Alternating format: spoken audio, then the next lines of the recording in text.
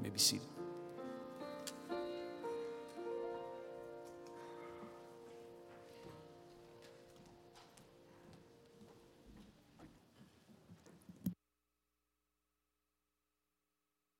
Well, this morning is the fourth Sunday of the month. That may seem rather obvious to you, and yet that's important around here for the reason that we don't have Kids Crew today. Because it's the fourth Sunday, that means our children will stay with us in worship this morning, and we made available what we call the Kids Worship Bulletin. There's a bulletin that kids can follow along. They were available on either side of the room here at the entrance. And it'd be okay if you didn't get one of those and you want to slip down and grab, if there are any there, you could grab that for the kids to kind of follow along and take notes, do some activities as we work our way through the text this morning. 1 Samuel chapter 16 is going to be our text this morning. 1 Samuel 16. And in 1 Samuel 16, we're going to really focus in on the idea of the heart. You know, the heart is a vital organ. When you think about in our bodies, that the heart becomes important because the heart has a major role to play in pumping blood, right? I mean, that's its job, is to keep the blood flowing. And blood, of course, is important because blood supplies our body, our cells, with all the things that we need, all the things that would give us energy, that would literally keep us alive, keep us going. This past fall, my grandmother passed, and she had battled Alzheimer's for a number of years, and much like that disease does, there was the noticeable progression, the noticeable decline in her health. You might think of her mental health, or at least in her cognitive, maybe that's a better term, a more accurate term, her cognitive health, her cognitive abilities. But there was that point that she reached, and if you've loved someone and lived with someone through that journey with Alzheimer's, then you know this. There was the point where her mind in many ways was gone, but her heart was still strong. And so as a family, it was difficult. I mean, it was a difficult time for us. And again, if you've loved someone through that, you know exactly what I'm talking about, where our prayer was, Lord, we don't want to keep her a day longer than you would have. We trust that in your sovereign timing and your perfect purpose, every one of her days are numbered. And yet at the same time, we were praying, Lord, when you're ready, she's ready, and we're ready too. And yet there was a time, in fact, for us as a family, about a month went by from that point where we sort of made that our prayer until the Lord took her home. And the reason was, the doctors would say, her heart is strong. Even at the point where she didn't know what was happening around her, even at the point where her mind had faded away, her heart was strong. And so her body kept going because her heart was strong. And I did a lot of reflecting in those days. This was just at the tail end of last year, the tail end of 2022. I did a lot of reflecting and a lot of thinking and praying and meditating in that season about the heart. And it really got me thinking about my heart. And when we had her funeral service, and I stood and I gave the funeral message on that day at my grandmother's service, I talked about her heart and about how that was really indicative of who she was, right? This was a woman with a strong heart. But thinking on that and meditating on that from those days to now, I've just thought a lot in this season about the importance of the heart. You know, it's in Proverbs chapter 4, verse 23, that the writer of Proverbs encourages his reader to guard his heart because, as it says in Proverbs 4:23, that from it flow the springs of life. Now think about that for a minute, that the heart is described there somewhat picturesquely, metaphorically, as the fountain of life or the springs of life. That's true in a biological sense, we understand, but it's so much more profoundly true in a spiritual sense as well. And what we have in this particular text that we're going to study today in 1 Samuel 16 is a passage about David, when David is anointed as the future king over Israel. Now, some years, some time is going to go by from the moment when David is anointed king until David actually takes the throne and begins to serve as king. Because even at this point in time, there's another man on the throne, a man whose name is Saul. And you may know well the story of Saul and David, but Saul was the first king ever over the nation of Israel. Prior to Saul, the nation was led through a series of judges, hence the book of Judges, and led through these key patriarchs or these key figures like Moses, if you think of Moses and Moses' leadership. But the people wanted a king like all the other nations, and so God allowed them to have a king. Eli was the one that responded to God, and then of course Samuel interacted with and had a lot to do with Saul as the king over the nation of Israel. And there was a time when, under Saul's rule, things were going well. But then there was a point where Saul had hardened his heart in sin, had turned from the Lord in wickedness and disobedience. And so God spoke a word to Saul through Samuel, who was a prophet, saying effectively to Saul that I am going to take the throne from you and from your heirs. Saul had sons, most notably his son Jonathan, who oddly enough, ironically, I suppose enough, was David's very dear friend. And yet God spoke through Samuel to Saul saying, because of your wickedness, because of your sin and the hardness of your heart, I will not allow you and your heirs to continue as king, but I'm going to raise up another. So you read in 1 Samuel chapter 13 in verse 14 that God was looking for someone whose heart was right. It's the importance of the heart. All the way later, many years later in the book of Acts, we read in Acts chapter 13, verse 32, the writer of Acts tells us that David was a man after God's own heart. And so God was looking for someone after his heart to lead his people. And he found that person in David. Now, if you know the story of David, and we will actually spend the next several weeks looking at stories in the life of David as we're working our way through the scripture. If you know the story of David, you know that David was not perfect. To say that David was a man after God's own heart is true because the scriptures tell us as much, but that doesn't mean that David was perfect. He wasn't a perfect man.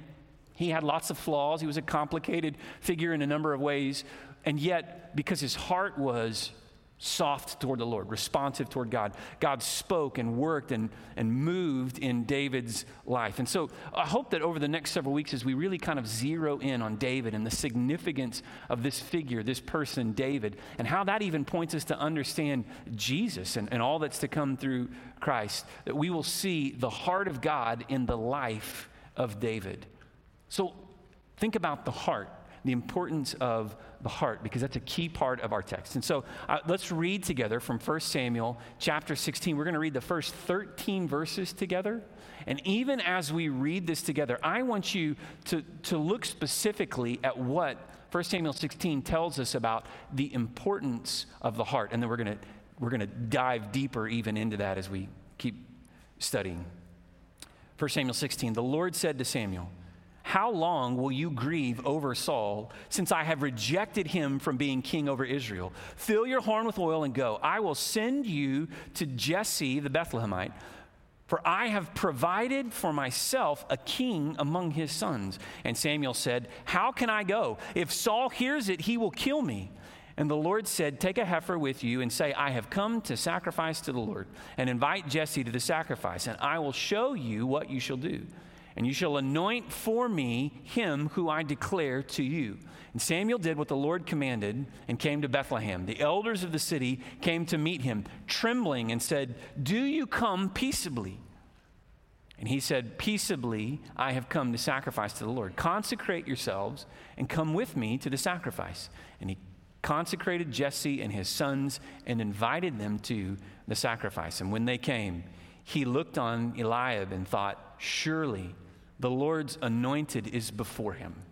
But the Lord said to Samuel, do not look on his appearance or on the height of his stature, because I have rejected him. For the Lord sees not as man sees. Man looks on the outward appearance, but the Lord looks on the heart. And then Jesse called Abinadab and made him pass before Samuel. And he said, neither has the Lord chosen this one. Then Jesse made Shammah pass by. And he said, neither has the Lord chosen this one. And Jesse made 7 of his sons pass before Samuel. And Samuel said to Jesse, the Lord has not chosen these. And then Samuel said to Jesse, are all your sons here? And he said, well, there remains yet the youngest, but behold, he's keeping the sheep. And Samuel said to Jesse, send and get him, for we will not sit down until he comes here. And he sent and brought him in. And now he was ruddy and had beautiful eyes and was handsome. And the Lord said, arise, anoint him, for this is he. And then Samuel took the horn of oil and anointed him in the midst of his brothers. And the Spirit of the Lord rushed upon David from that day forward. And Samuel rose up and went to Ramah. So here we have the moment when God is raising up the future king of Israel, raising up the future leader of his people, raising up, we understand, the man after his own heart who would lead his people. We learn some really important lessons in this passage in 1 Samuel 16 that I want us to see together. And so on the back side of your worship guide, there's a place where you can follow along, of course, and take notes. It's something that we do every week. And I want us to think on these truths that we glean from this passage in 1 Samuel 16. The first point is this simply, is that God is more concerned with your inward posture than with your outward appearance. God is more concerned with your inward posture. I'm going to talk more about what I mean by inward posture in a moment. God is more concerned with that inward posture than with your outward appearance. We focus on the outward appearance, don't we? We focus on the things. And let's be real. I mean, of course we would. Of course we do. Because that's the feedback that we get. And so we look at someone who has all the signs of a leader, someone who has all the characteristic marks of what you think might be a leader, someone who maybe it's by their appearance, maybe it's by the way that they dress, maybe it's by the people that follow them, maybe it's by their stature or their position in the community, in the culture at large, maybe it's their success in business.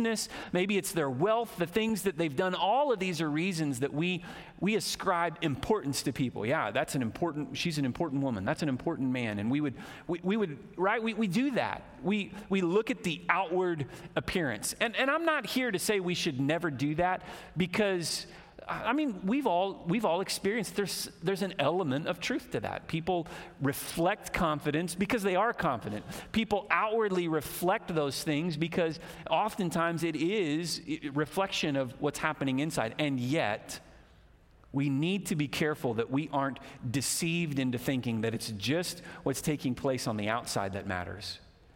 Because the key lesson that we learn here is that God is not just concerned with the outward appearance, but the inward posture. Think about this, that these sons of Jesse came by one. And when Samuel saw the oldest, Eliab, he thought, I mean, literally, it's here for us in the text. Samuel thought to himself, surely the Lord's anointed stands before me. There was, whatever it was, it doesn't describe Eliab to us in great detail, but whatever it was about Eliab, physically, outwardly, right? He must have just looked like a leader. He must have looked like a warrior king. He must have looked like the kind of person that you would think, yeah, this is the guy. This is the one. He's got the it factor.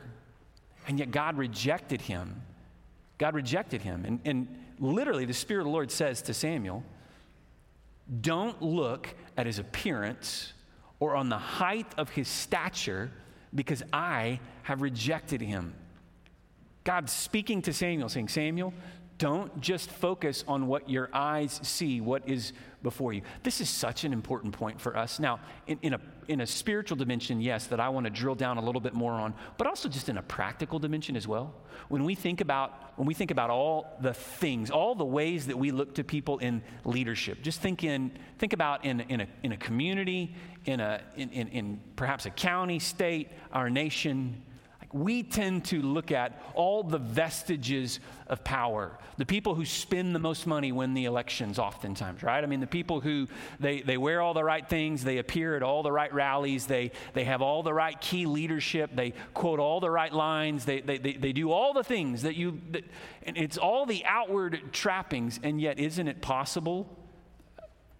It is possible. Sadly, we see this all the time. That people have all the outward appearances of power and authority and importance and significance, and yet what we see inwardly is what comes out over time is something that's far more corrupt and wicked and ungodly. God says, don't look at the outward. Try to look beyond that. Now, the difficulty for us in that is we can't really see someone else's heart, can we? I mean, ultimately, the posture of your heart isn't something that I can see or notice. It is entirely possible for you to fool everyone. But let's be clear, God will not be fooled. God cannot be fooled. You may have everyone else deceived. You may figure out the game and how to play the game well enough that everybody else around you thinks you've got it. You're spiritual. You walk with the Lord. There's the obvious signs, and yet God will not be fooled. Just as he's not fooled with the sons of Jesse, he won't be fooled with us. If anything, this ought to cause us to shake in our boots, if you will, right? This is a very sobering reality for us to consider. That God is not concerned with the outward appearance of power, significance, authority, spiritual thing. God ultimately is concerned with the heart. So here's a simple thing to ask ourselves. I mean, all of this should bring every one of us to this simple question. How's my heart? How's your heart? And that's what I've been reflecting on and thinking a lot about these last days. If I told you, I've been thinking about the heart because of all that my grandmother went through. And I've just been thinking a lot about, Lord, I even can play the game outwardly. To be honest with you, as pastor of the church, I probably have the game figured out a little better than you do. I mean, I'm just going to be real transparent for a minute. And yet God isn't fooled by any of that. He's concerned about the inward posture. What is the inward posture? Well, have you really submitted your heart to him?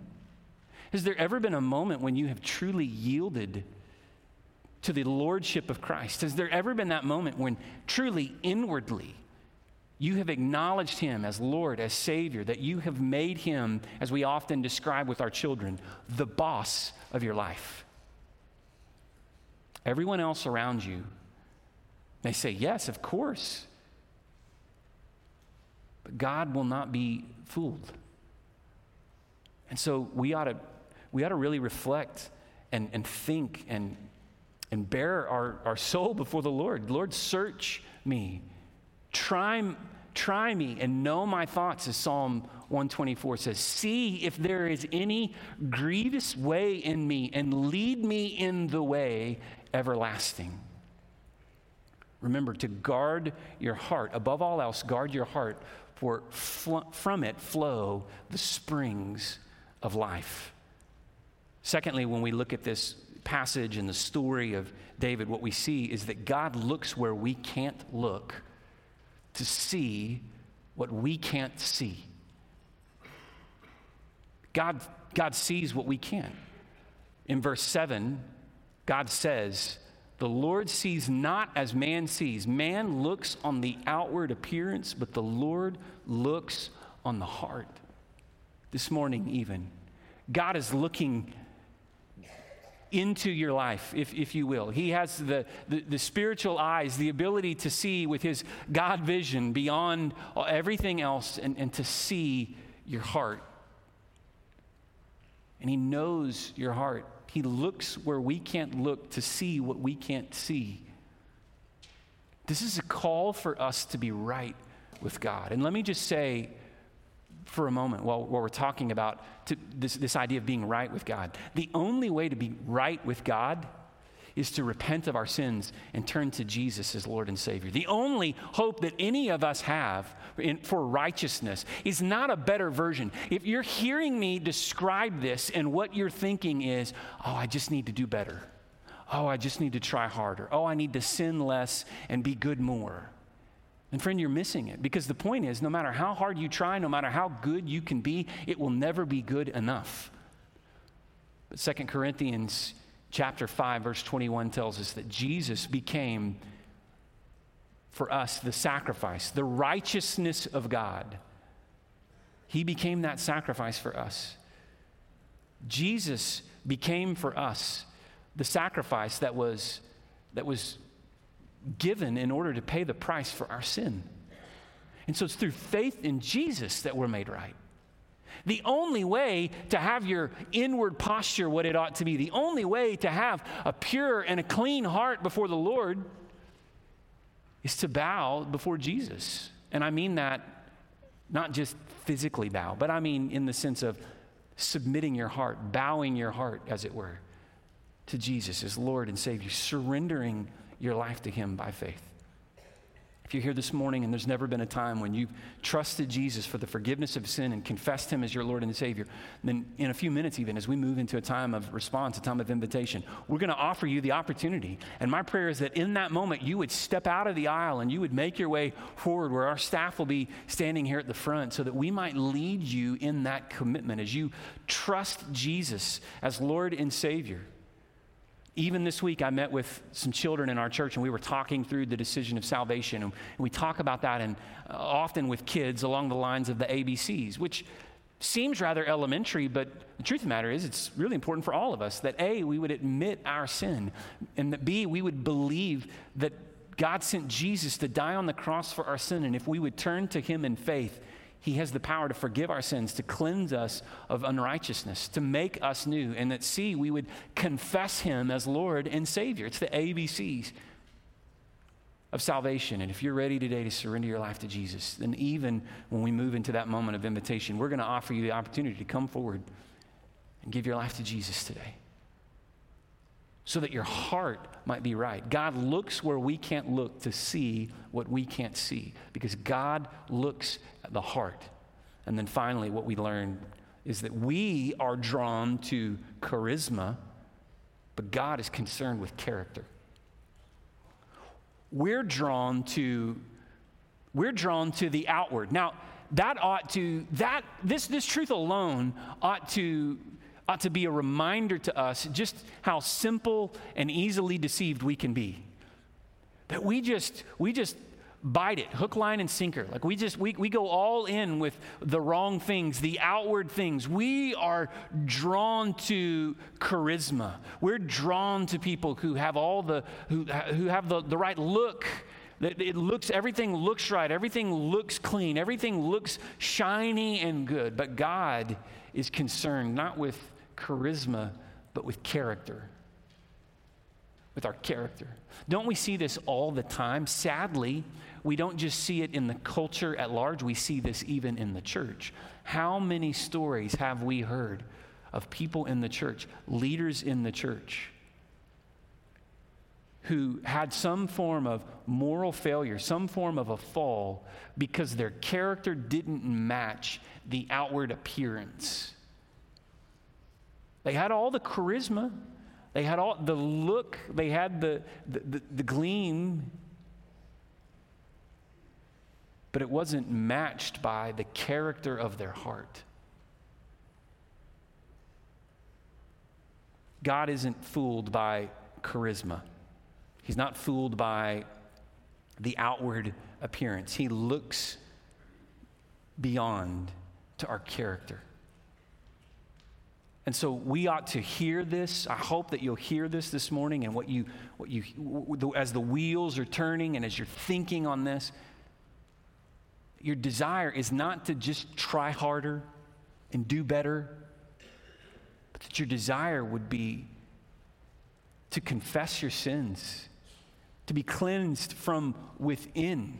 How do we get there? How do we get to the point where we're pure on the inside? Well, as I've said already, it comes through a righteousness that is not ours, a righteousness that is greater than what we could achieve on our own, but is made available to us freely as a gift as we place our faith and our trust in Jesus. The righteousness of God through faith in Jesus, who became for us sin, who died on the cross to pay the price for our sins so that we could be forgiven and we can be set free and transformed even from the inside out as the Spirit of God comes in. We see that here in this moment, David is anointed the future king, and what do we see? The Spirit of the Lord rushed on him. What the New Testament teaches us is that the moment that we place our faith and our trust in Christ, that we receive God's Holy Spirit. Ephesians chapter 1 tells us that we are sealed with the Spirit of God, that it is the guarantee. That word guarantee that's used in Ephesians 1:13 could also be translated from Greek into English as the word down payment. The Holy Spirit of God is given to us as the down payment, if you will, the helper that comes to dwell in us through faith. God sealing us, guaranteeing our salvation, so that you no longer have to try to earn or work toward being good enough. But through surrendering to Christ, you are made righteous by the righteous one who gave himself for you. God looks where we can't look to see what we can't see. This morning, my prayer is that your heart, the place that God sees, would be right, so that from it would flow the spring of life. And that we would walk in obedience and submission to the Holy Spirit of God, that inner voice that we have if you trusted in him by faith, that Spirit of God that is convicting us, that is guiding us, that is leading us from within to do all that we should to honor Jesus. This morning, I pray that you would surrender your life to Jesus and that you would be transformed from the inside out so that your heart might truly be much like the heart of David, that it might be a heart like God's heart. And if we learn any key lesson from David today, may it be that our hearts would be sensitive, that they would be obedient to the Lord as he moves in us from within. And so in a moment, I'm going to lead us in a time of prayer. After we pray, we're going to sing a song together. And while we sing that song, again, I'll be standing here at the front along with Josh and Brad, and we would love nothing more, in fact, in this moment than to pray with you and lead you through that prayer of commitment. Maybe today you're ready to surrender your life to Jesus. Maybe today you recognize that even if there are some of the outward signs, truly inwardly things aren't what they need to be. And if you're ready today to be made right with the Lord, to trust him by faith, to receive, as it were, that new heart, to receive his Holy Spirit inside of you, to transform you from the inside out, then even today, I pray that you would come and surrender your life to Jesus. And so as we prepare for that moment of response, would you bow your head with me? Would you, in this moment, let's pray together. Let's go before the Lord and let's ask him to speak to us and to guide our obedience to his word today. And so, Lord, our desire is to respond to you in obedience from within even. Lord, that our hearts would be right as we trust in you. We understand that you look where we can't look. Lord, that you see what we are incapable of seeing. And so as you look into our hearts, Lord, as you see inside of us, I pray for the conviction of your Holy Spirit to lead us to respond in humility and surrender to you, Jesus, receiving all that you give us as we come to you by faith. And Lord, if there is anyone here today that doesn't know you, I pray that this would be the moment when they surrender their heart and their life to you. For those of us perhaps who are here, and we've trusted you by faith, but sadly, the inward posture isn't what it ought to be. Lord, lead us now, even in this moment, to confess sin, to turn from those things that we have done, the habits we've made, the things we've turned a blind eye toward, that we might walk in obedience and submission to you. All this we pray in your name this morning. Amen.